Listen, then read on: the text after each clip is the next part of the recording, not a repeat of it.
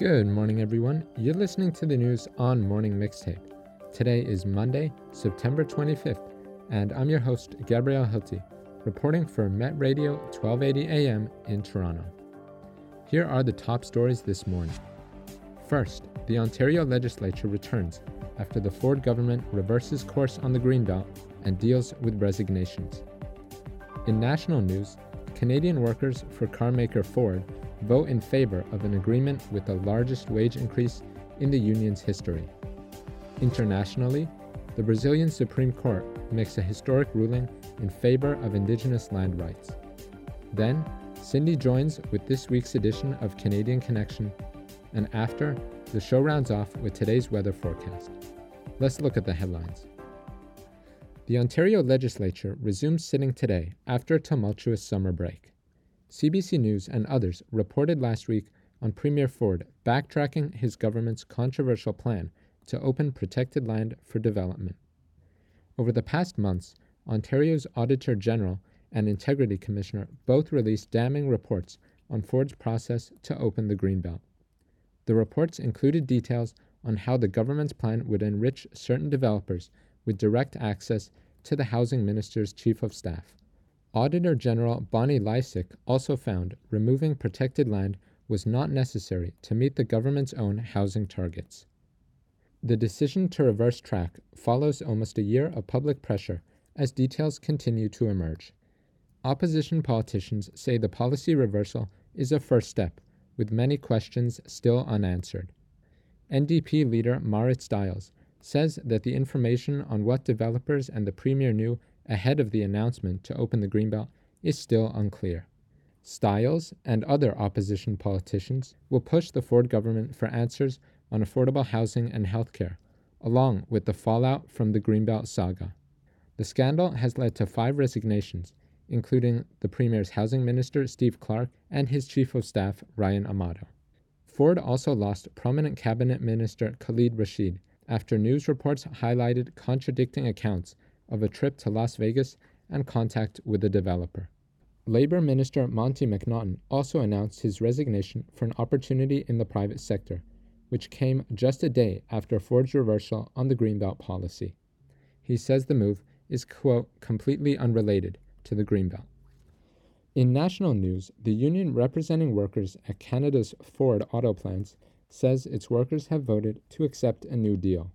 Global News reports that Unifor described the agreement as the single largest negotiated wage increase in Canadian auto worker history.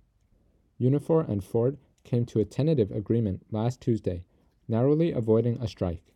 The union says that the 3-year deal addresses all key priorities, including wages, pensions, job security, and the transition to electric vehicles.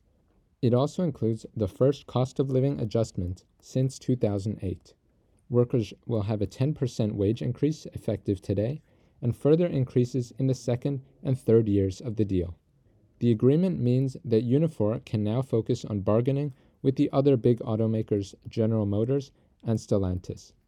Workers for the 3 car manufacturers in the United States continue to be on strike. The strike of more than 18,000 workers expanded this weekend to almost 40 General Motors and Stellantis locations across the U.S. The union representing American car workers, UAW, says no deal has been reached, but progress is being made with Ford. U.S. President Joe Biden will join striking workers on the picket lines on Tuesday. According to news outlets including Politico and politicians in the U.S., the move is one of the most significant displays of union support by a sitting president. In international news, the Supreme Court in Brazil rules in favor of Indigenous land rights, in what advocates call a historic win. Reported by The Guardian, the Brazilian Supreme Court has blocked efforts to dramatically strip back Indigenous land rights. Activists are calling the ruling a historic victory for Brazil's original inhabitants. 9 of the 11 justices on the court voted against the case brought by the Santa Catarina state and backed by the agricultural sector. The state argued that Indigenous communities could not claim land they did not physically occupy on or after Brazil's constitution went into effect in 1988. Indigenous people celebrated the Thursday ruling in front of the Supreme Court headquarters in the capital, Brasilia. Scenes of celebration spread across the Amazon region, which is home to more than 1 million of Brazil's indigenous citizens. ABC reports that many danced in traditional yellow feather headdresses, with others wiping away tears of joy. The ruling will act as a precedent for all instances of justice with indigenous groups in the future. Executive Coordinator Dinamam Tuxa for the rights group Articulation of Indigenous Peoples of Brazil was at the scene in Brasilia. He said that indigenous peoples had won the battle, but not the war. Quote, "We will continue to fight for indigenous territories to be demarcated so that the rights of indigenous peoples are safeguarded and protected." Moving from the headlines to our daily segment, here's Cindy with the latest edition of Canadian Connection. Good morning, listeners. I'm Cindy, and each week I'll reintroduce you to nostalgic Canadian media you may feel connected to or tell you how Canadian entertainment is connected globally. I'll cover it all. Books, TV, music, anything. Welcome to the Canadian Connection. Now, I'm very excited because fall is my favorite season. I love the not too hot, not too cold temperature. Like the type of weather where you can wear long sleeves or short sleeves but always be comfortable. And as we are entering the fall season, Halloween will start sneaking up on us. I'd like to recommend a slightly creepy TV show that would be especially enjoyable to watch in the season we're in right now. In 2021, you may have heard of the TV series Yellowjackets splash into the scene to praising reviews and critical acclaim. The show kind of came out of nowhere. It wasn't similar to anything being released during the time. It's a thriller mystery with elements of drama and horror. The fact that it features an ensemble cast with relatively unknown actresses, besides Christina Ricci, adds to its charm. But I don't want to spoil too much of it, so here's the rundown. Yellowjackets' story starts in 1996. A talented girls' high school soccer team named the Yellowjackets in New Jersey had just won a spot in their national tournament. The team, along with their coaches, board a flight across the country to Seattle to compete in their first game. But because of a storm, the plane reroutes to fly over Canada. Unfortunately, the plane ends up crashing into the Canadian wilderness, leaving the survivors of the team to fend for themselves. The girls have all held secrets from one another. With rising tensions from interpersonal relationships combined with the struggles of girls growing up, and now they're in the wilderness with no resources, how will the girls fend for themselves completely alone? Who's going to survive? What relationships succeed and which ones fall through? Well, the show actually flashes back between the 1996 past and the 2021 present, where we see where some of the cast has ended up in their lives. But the story is nowhere near over. The show has so many twists and turns and is just a huge, difficult puzzle waiting to be solved.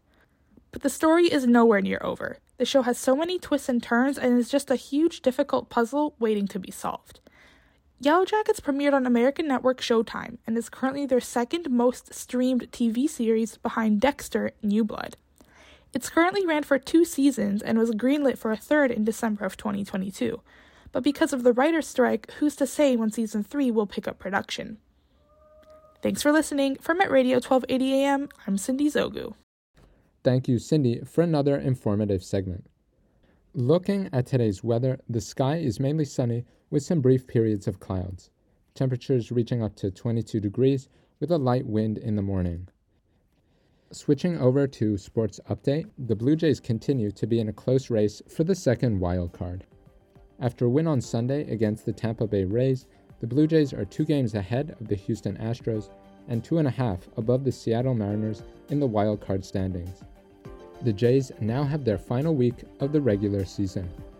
They play at home against the New York Yankees starting Monday and the Tampa Bay Rays again starting on Friday. That's everything for today.